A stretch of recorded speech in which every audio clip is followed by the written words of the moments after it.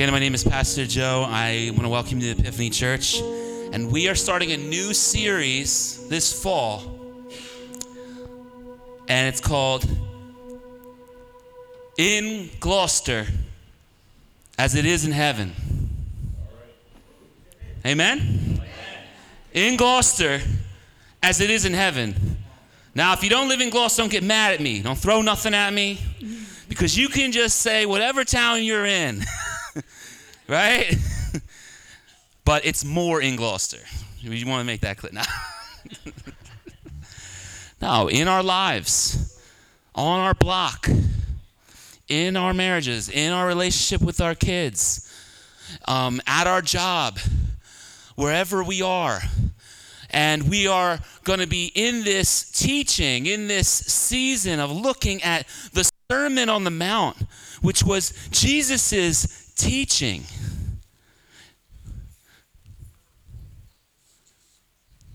If we don't have time to listen to what Jesus had to teach, like, you don't have time for nothing. And this message, while there was a moment when Jesus was on a mount and this happened, we also know from different recordings of it that this was sort of the message that Jesus was always preaching. He was always saying these things. And so what we get here is a summary of many instances when Jesus would go around and he would talk about the kingdom of God and what the kingdom of God is like. And he's basically giving his stump speech. And I'm going to say this with regret because it almost brings it down way too far. But this is Jesus's I'm with her. This is Jesus's Make America Great Again, right? This is Jesus's, like, I'm coming and I'm telling you how I want my system to be, how I want my government to be, what I want it to look like in my kingdom. And the title of tonight's message is Counterculture. Because Jesus wanted to start something that would turn the world upside down, that would be the opposite in most cases of what the world valued. We'll see that Jesus values. It is a radical message. It is a countercultural message. Now picture this. I need you to picture this. Rome's in charge of the known world. And there's this Middle Eastern guy. And he goes up on a mountain somewhere. And he's known like a magician. Because he could do crazy things and he healed people. You hear me? And there's so many people. At one point, there were 5,000 men. Besides women and children. So they were coming to him. And once again, he has the crowds and he's out on the mountain. Yeah, over in Palestine, right? And he's out there. And he looks at the crowds. And then he's about to talk about his stump speech. He's about to talk about how he is bringing in this new order into the world. This is radical. Is what I'm trying to say. We've heard this probably when we were kids. We've heard these words at some point in our lives. And sometimes we tend to tame Jesus' message because we're so overly familiar with these words. But we need to capture the reality that this is a guy that is marginalized, climbing up a mountain and talking to people. It was radical. In a sense, Herod was right to fear Jesus. Herod was right. When Jesus was born, the guy in charge of the area tried to kill Jesus because there was a prophecy that there was this new king coming. And guess what? Jesus is still king. Herod is not. Rome no longer exists, but the kingdom of God continues. And there'll be one day where America won't exist, but the kingdom of God will.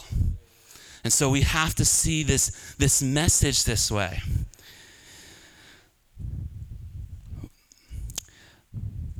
I want to read for you this quote to kind of give you a little bit more of a sense of what I'm talking about. It's by this guy named John Stott, who's been extremely helpful to me. For too often, what people see in the church is not counterculture, but conformism. Not a new society which embodies their ideals, but another version of the old society they have renounced. Not life, but death. What he's saying, what John Stott is saying, is that too often when people look from the outside in on the church, what they see is not a counterculture. They do not see a people, the set of convictions that they're living out. But what they see is not life, but death. Not counterculture, but conformity. They think of the church and they think, wow, that's just... Church represents all the stuff we got past. Right? Church represents racism, hate. Church represents all the things that we are trying to get past. And we need to recapture Jesus' actual vision for us to start this counterculture, amen? So that we can be a people who literally are ambassadors for this reality as we're praying on our knees in Gloucester as it is in heaven. That it wouldn't just be a prayer, but it would be reflected in our lives and how we live. And Jesus' values would be our values, and the kingdom values would be lived out through us. So we're going to look at the 8 Beatitudes. We're going to look at the beginning of this word. So I'm going to read for us Matthew chapter 5, verses 1 to 12.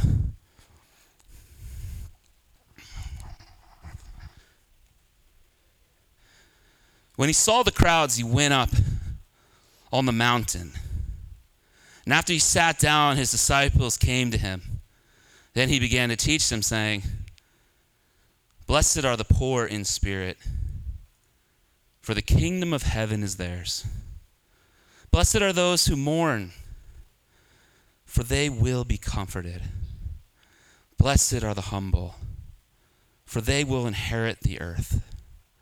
Blessed are those who hunger and thirst for righteousness, for they will be filled.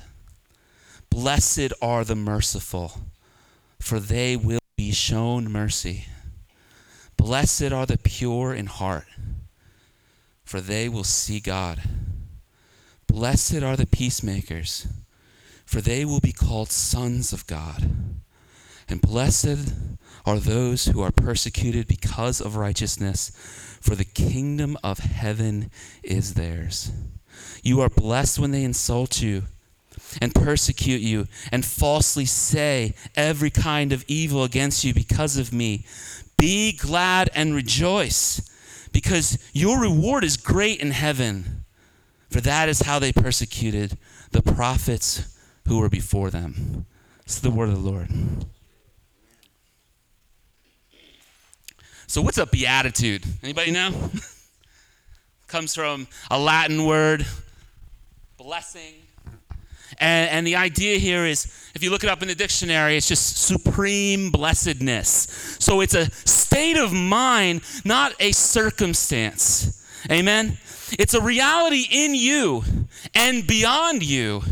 And you will see in these promises, this blessedness, this happiness, this state of mind and heart, it outlasts this life.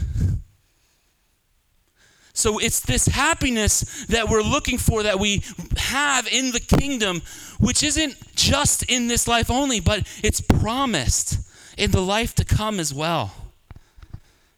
So let's look at these Beatitudes. There's only 8 points to this sermon, so it'll never end. Amen? Blessed are the poor in spirit. The kingdom of heaven is theirs. See, there's two reasons that in Matthew, he's always talking about the kingdom of heaven. And when you look at Luke and you look at the other gospels, what you'll see is the kingdom of God. But Matthew especially was written to a Jewish audience where you don't drop the G word lightly in the Jewish culture. You do, even when you write it out, even people who are Orthodox Jews to this day, even when they're writing it in English, they will write G-D.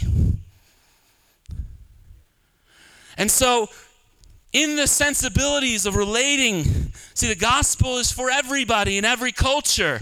And in that, trying to be sensitive to those sensibilities, Matthew writes it, the kingdom of heaven. But the other thing is, he is calling into mind this reality that there's this whole unseen hierarchy in the universe. When you think of heaven in the Bible, there are 3 heavens. The first heaven is the sky that you see. And the second heaven is outer space, where all the planets are and the stars are. And the third heaven, if you ever read the Bible and it says third heaven and you're like, what is that? It's talking about God's home. It's talking about where God himself dwells. And here's the thing. The kingdom of heaven includes what we think of when we hear heaven, but it includes everything. It includes this life. And see, God's rule is most manifest and most pure and most visible in this place we call heaven, right? But God's rule is throughout the entire universe.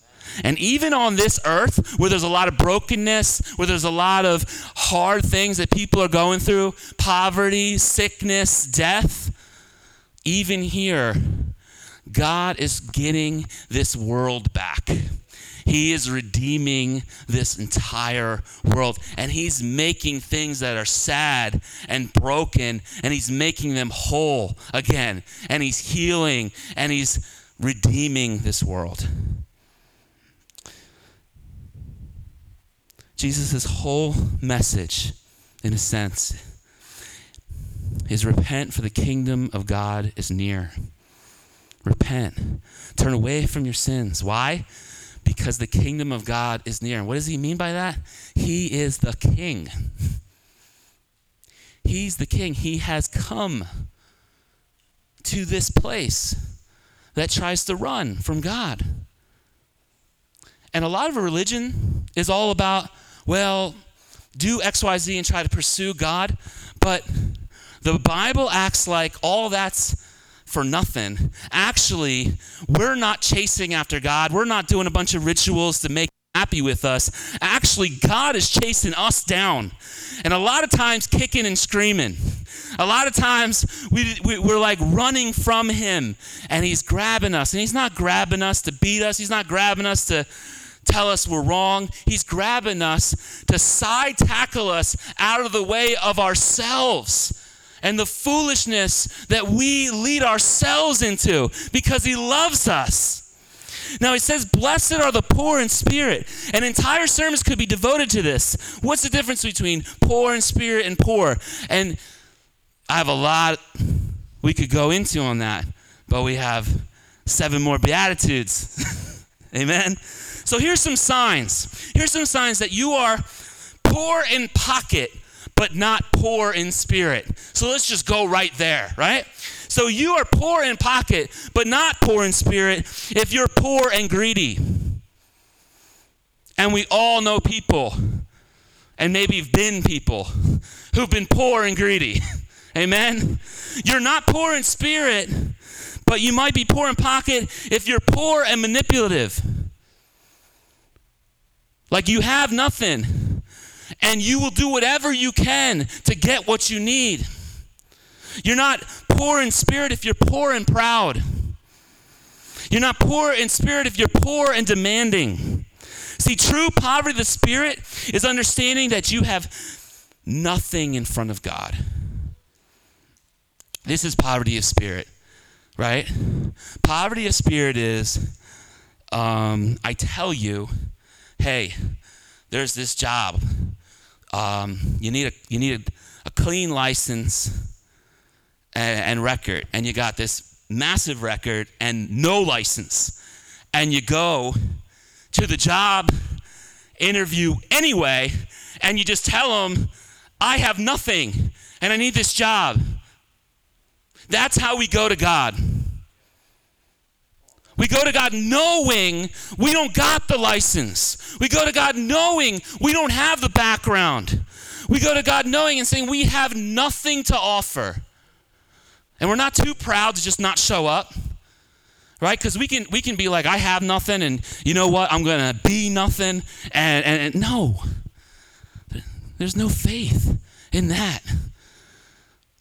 Poor in spirit is going to God with nothing and asking him for everything.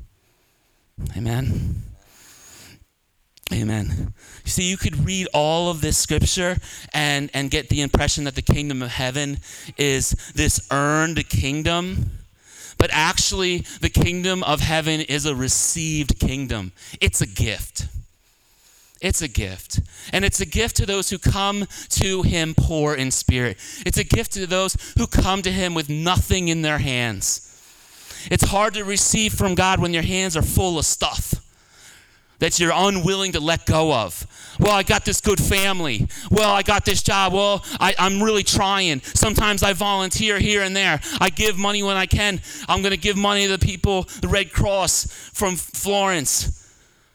All the folks suffering there. No, you have to go to God empty-handed, poor in spirit. You need to understand that the kingdom of God is a hookup. It is. It's like when your cousin gets you that job, even though you don't have a clean license or any license, and gets you that job anyway, even though you don't have any training and you need to be trained, and you have a bad record. Receiving the kingdom of heaven is entirely a hookup. It's entirely an act of grace. Blessed are those who mourn. Somebody say mourn, for they shall be comforted. This isn't just any kind of mourning, but a mourning over your sin.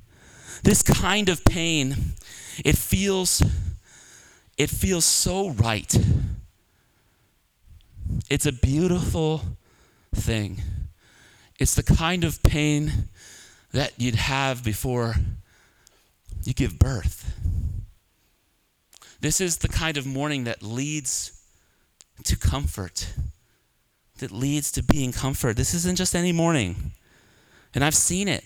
And I've seen it in particular in this community, in this church family in the last couple weeks.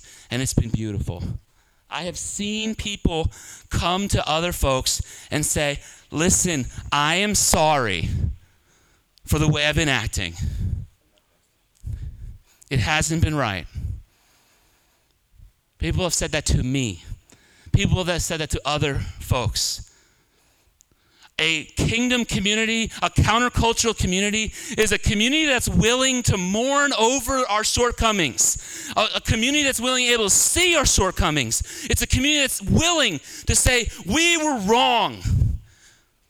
And look at that and mourn over it. And look to God to comfort us. And not look at it and say, oh, let me forget about that. Let me just distract myself. I'm not the person I thought I was going to be. Oh man, let me just drown myself and distract myself in the things of this world. No, a counterculture of Jesus can mourn and know that God will comfort them. This kind of mourning is beautiful. I have a friend who's extremely sick, and when she was about to go for surgery recently, she had this moment of reality in her eyes, right? Like, I don't know if I'm going to get through this. And had this moment of being able to admit, I'm like a party person. I'm always trying to distract myself. I'm always trying to joke and be in a good mood, and I'm not facing the things in my life that I need to face. And I prayed with her. And you know what happened?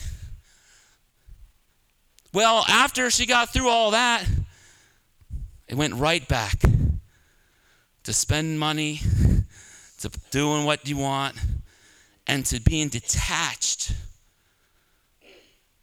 and not wanting to go down that road, which seems hard. That road of mourning and facing who you really are is scary. Nobody wants to do that. Like, nobody wants to sign up for, let me examine myself to the point where I actually see who I truly am. It's terrifying, but it's necessary.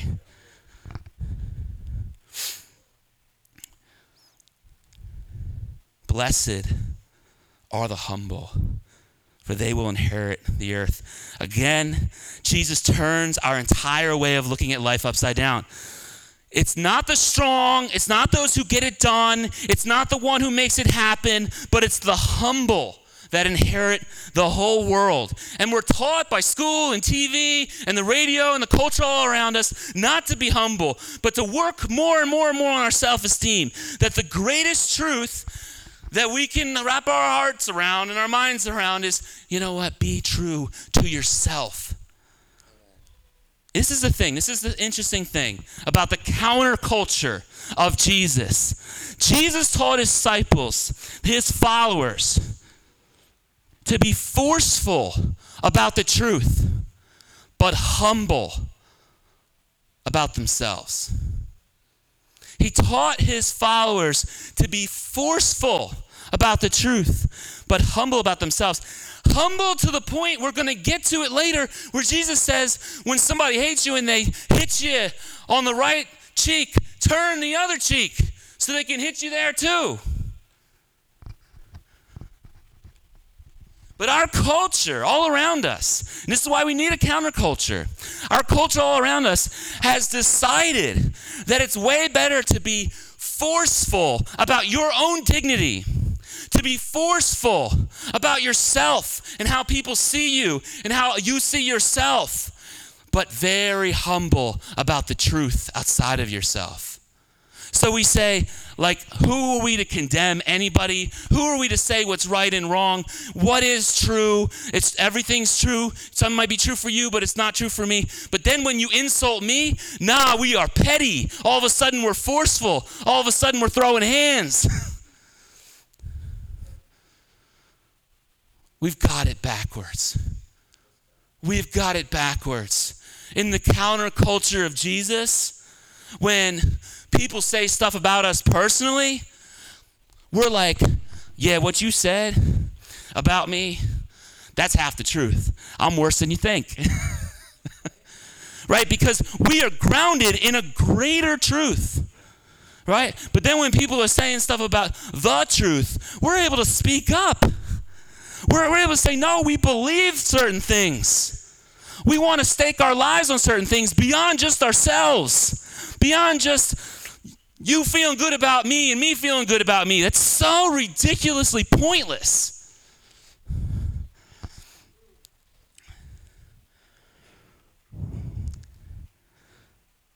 We live in a world that will stand up for nothing but ourselves.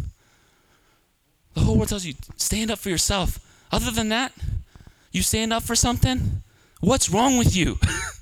You get beat down like whack-a-mole, right? Like, you ever play that game? And you just got to keep beating it down. Sometimes we feel like that with our sins. We feel like we're trying to manage the sin in our life, and we got that big mallet, and we're like, oh, anger popped up again, boom. You know what I mean? I was looking at that girl wrong again, boom. Right? And that's how we feel. But the kingdom of God is for those who are willing to get in the fight against their flesh. It's for those who are willing to mourn, those who are humble. It's for those who hunger and thirst. And what is the promise? Blessed are those who hunger and thirst, for they shall be satisfied. They shall be filled. Are you hungry for righteousness? One of the ways you can know if you're a follower of Christ, a true Christian, is if you're hungry. Who here has ever felt frustrated untangling a huge ball of Christmas lights? You know what I mean? That's going to happen soon for some of us. We're going to be untangling that ridiculous ball that we have, like maybe under our porch, you know what I mean? Or in a garage somewhere, in a shed somewhere. And it's like, you know, that also, you know what I mean? Like, if you find me in those moments, don't judge me for what I say or do. You know what I'm saying? Because that's just a frustrating situation. But I was talking to our church's electrician, our resident electrician, Chris Yuki, and he was telling me about the difference between lights. You know, you got a string of lights, and you got the serial circuit, and then you got the parallel circuit, right? And we know the difference. The serial one is you get one light out, and all the other lights go out. And those are the worst because you plug it in before you even untangle it, and like half of it's dark, and you're like, come on. Now I got to look through this whole string of lights, right? But there's also the other kind, the parallel circuit. And see, in the kingdom of God, we are wired together. We are tied together. But we do not ride on each other's hunger and thirst for righteousness. Like my hunger and thirst for righteousness, while it can be a blessing to my sister Sue, I can't be hungry and thirsty for righteousness for her. We are wired together, but we are wired parallel. If your light's out, your light's out. No one else's. You are responsible before God to have your faith. Are you hungry and thirsty for righteousness? Do you want to be filled? And if you have to totally ride on other people's enthusiasm and faith all the time, there are two possibilities. Maybe you are a true Christian, but you have been living real foolishly. It's like the teenager, you ever have like a Thanksgiving meal, and there's some teenager who's sitting out in front in the car eating a bag of Doritos, and you've got green bean casserole, sweet potato pie, turkey, it's all cooking in there. But there's that one family member that's like eating chips in the car. And then they get there and they're like, I'm not hungry. And we do that spiritually. Do you get it? We do that spiritually. God is like, come to me hungry. Come, hear the word of God. Come, open up your Bible, read it. Pray. Come, be filled with my joy. Let me guide you every day. Ask me, what should I do today? How can I please? And then what we do is we're like, well okay, but that's like turkey and green beans and all that stuff. But we're going to do our own thing. And we're going to open up this bag of Doritos over here. You know, and we'll get by. We'll get by with like 3 hours of Netflix. You know what I mean? We'll get by. We're hungry. Our souls are hungry, and we're looking for satisfaction and to quench our thirst in the wrong places. But another option is that you just have never had your eyes open to how beautiful God really is, and you don't desire him. But either way, I invite you to pray with me like this. This is a great way to pray. God, make me hungry for you. God, make me thirsty for you. God, make sin, the things that you don't want from me, make sin like ash in my mouth. So when I pop up that bag of Doritos and put it in my mouth, it's like I want to spit it out. Make your truth and love my real food.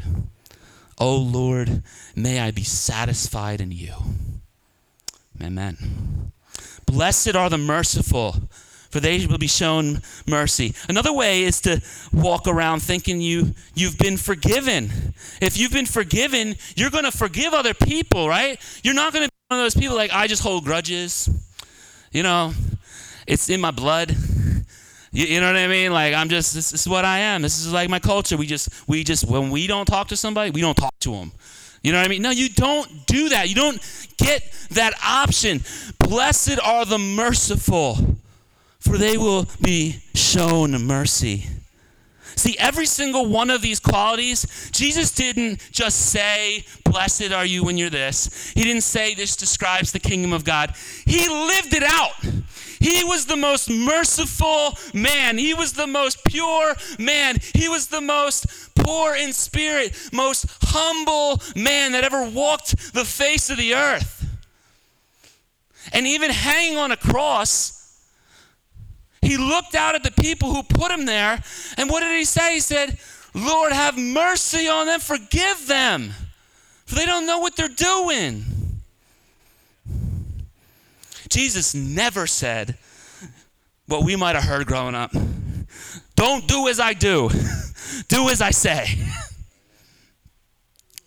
Jesus says, blessed are you when you walk this path. And then he embodied it and he lived it. Blessed are the pure in heart, for they will see God.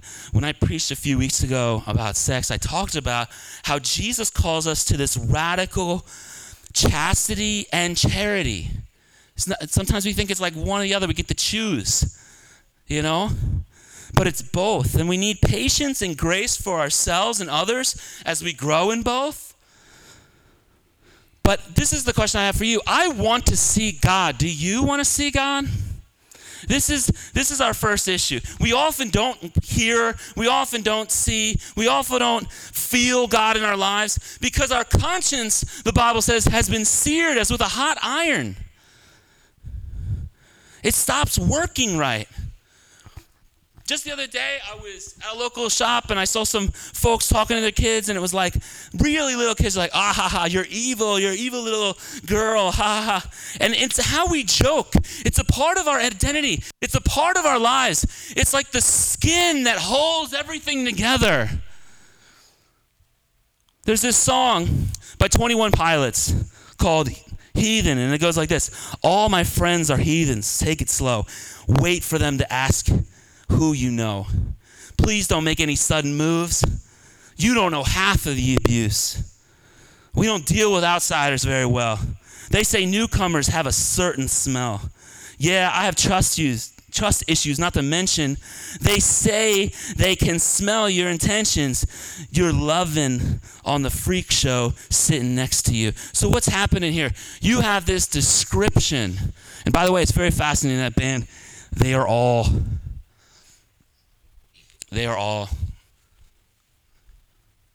believers in Jesus, which is really interesting. And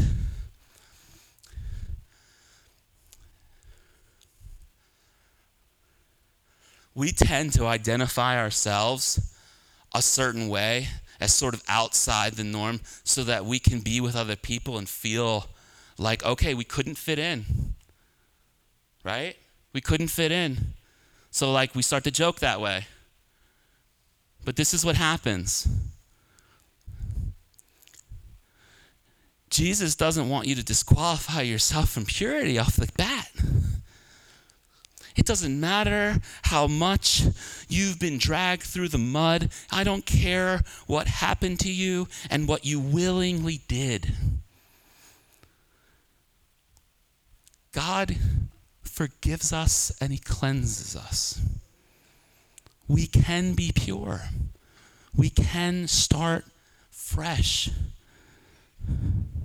Because beneath this skin of irony is actual impurity. Beneath that skin that holds us together, where we joke and brag about how we don't fit in or whatever, is jealousy, insecurity, and thoughts that seem bigger than us. Have you ever had like desires in you that you feel like you couldn't even control them? All of us have. All of us have that. There's this classic book by this author, Eugene Peterson. It's called A Long Obedience in the Same Direction. A long obedience in the same direction. That's his definition of what purity is. It's just going in one direction towards God for a really long time, not going off on different paths, not going in a circle. I know a lot of times I feel like I'm doing donuts in the parking lot when it snowed. You know what I mean? And I'm just, and like that's how I feel like my spiritual walk is.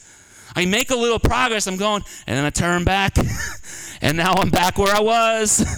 And it's like I'm just circling around and circling around.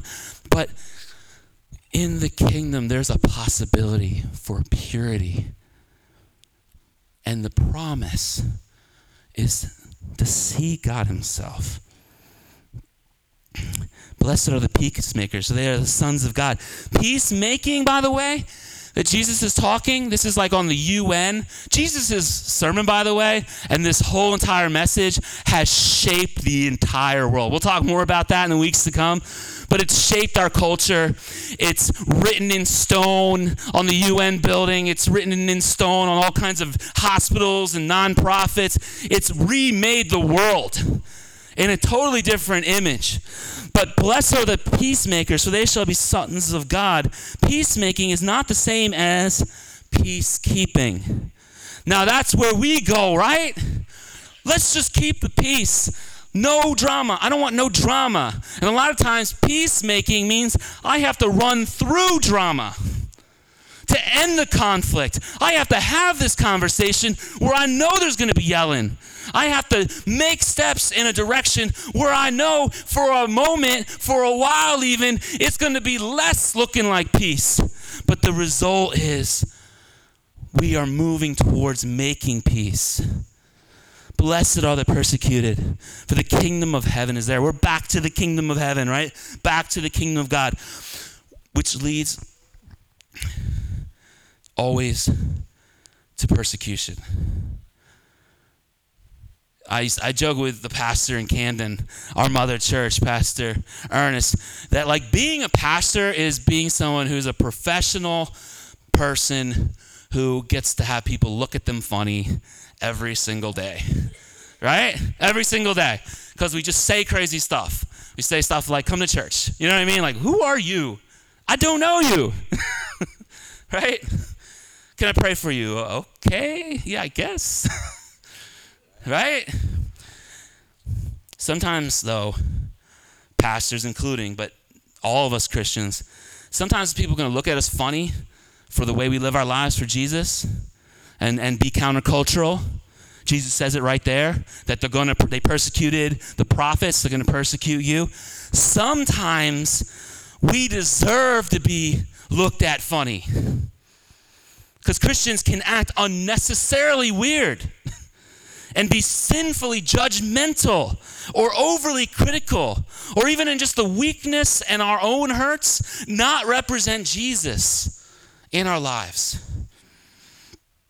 But if you're going to follow Jesus, and if you're here and you're like, I'm hanging around this stuff and I'm thinking about it, I need to give you full disclosure.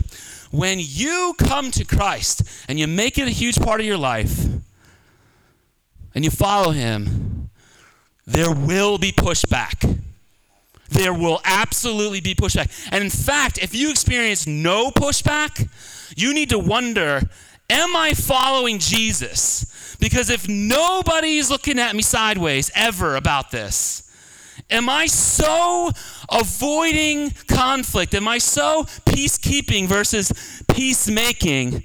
Am I so incognito in my faith, like a chameleon? And whoever I'm with, I change and I'm exactly like that person. And then I come here and I'll change and I'm like somebody else, right? But you have to wonder if I'm in this kingdom of heaven. I mean, persecution can look like how it looks like right now in China, where they're going into villages, and they're saying, oh, that picture of the cross, you need to take it down, and you need to put up a picture of President Xi. You don't need to pray to Jesus to be healed. You need to enroll in our healthcare system. And in fact, we are going to demolish your churches and take your church leaders and put them in re-education camps. And can you imagine, I can't imagine my wife and my kids just not having me for a couple years while I'm forced to break stones somewhere and be taught all the time how there is no God and how great the president is and how great communism is. So persecution looks different in different parts of the world and at different times. But it's always there. There's always some pushback. And we're getting closer to Christmas, and what we've done in the past and what we're going to do is we will remember those people who are in prison for their faith. We do that every year. Something my family has done, something we did last year with the kids. And Hebrews 13:3 says, remember your brothers and sisters in chains as if you were with them. And so we will write Christmas cards and send them out. And even if they don't get them, you know what that shows? Thousands of people are writing these cards. And it's oh wow, people know these folks are in prison. It's advocacy. It's a prayer. And there are testimonies of people who got out, who were in prison for years, and they said, these letters that I got, they got to me. I read them, and they were life. They allowed me to make it another day, to know that I wasn't alone.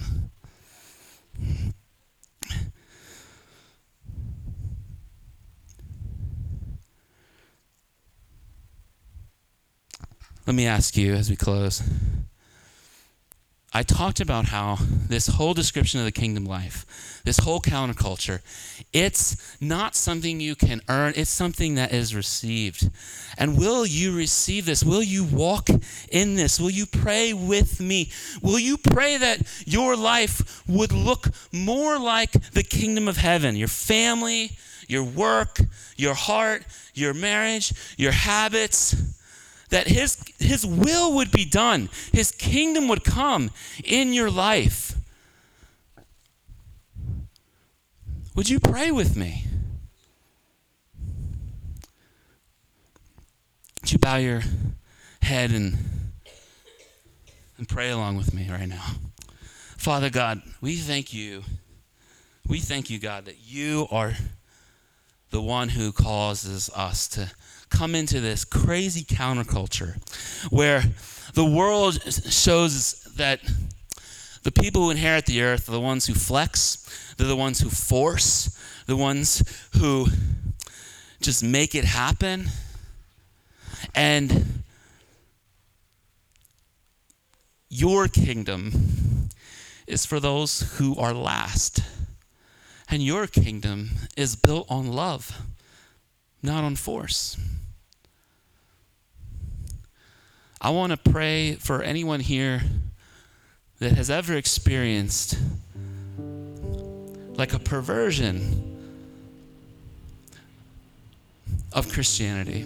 We read earlier that sometimes instead of counterculture, we get conformism. And it's just fit into this square thing, fit in. And we feel like we don't fit in. And I just pray for anybody here like that has felt forced into something they can't fit, that you would minister to them now, that you would work in their hearts. Lord, I pray, God, that we would hear loud and clear that your kingdom is for the last, that it's received, that it changes us from the inside out, that it's not for the perfect, it's not for the people who have it all figured out, but it's for those who are struggling in life and say, I'm not coming to you with all my goodness, but I'm coming to you in my need. And I pray that as we heard this description of the kingdom, we would want all these things increasingly in our lives. We would want to be men and women who are poor in spirit, who are humble, who are forgiving and merciful, who make peace,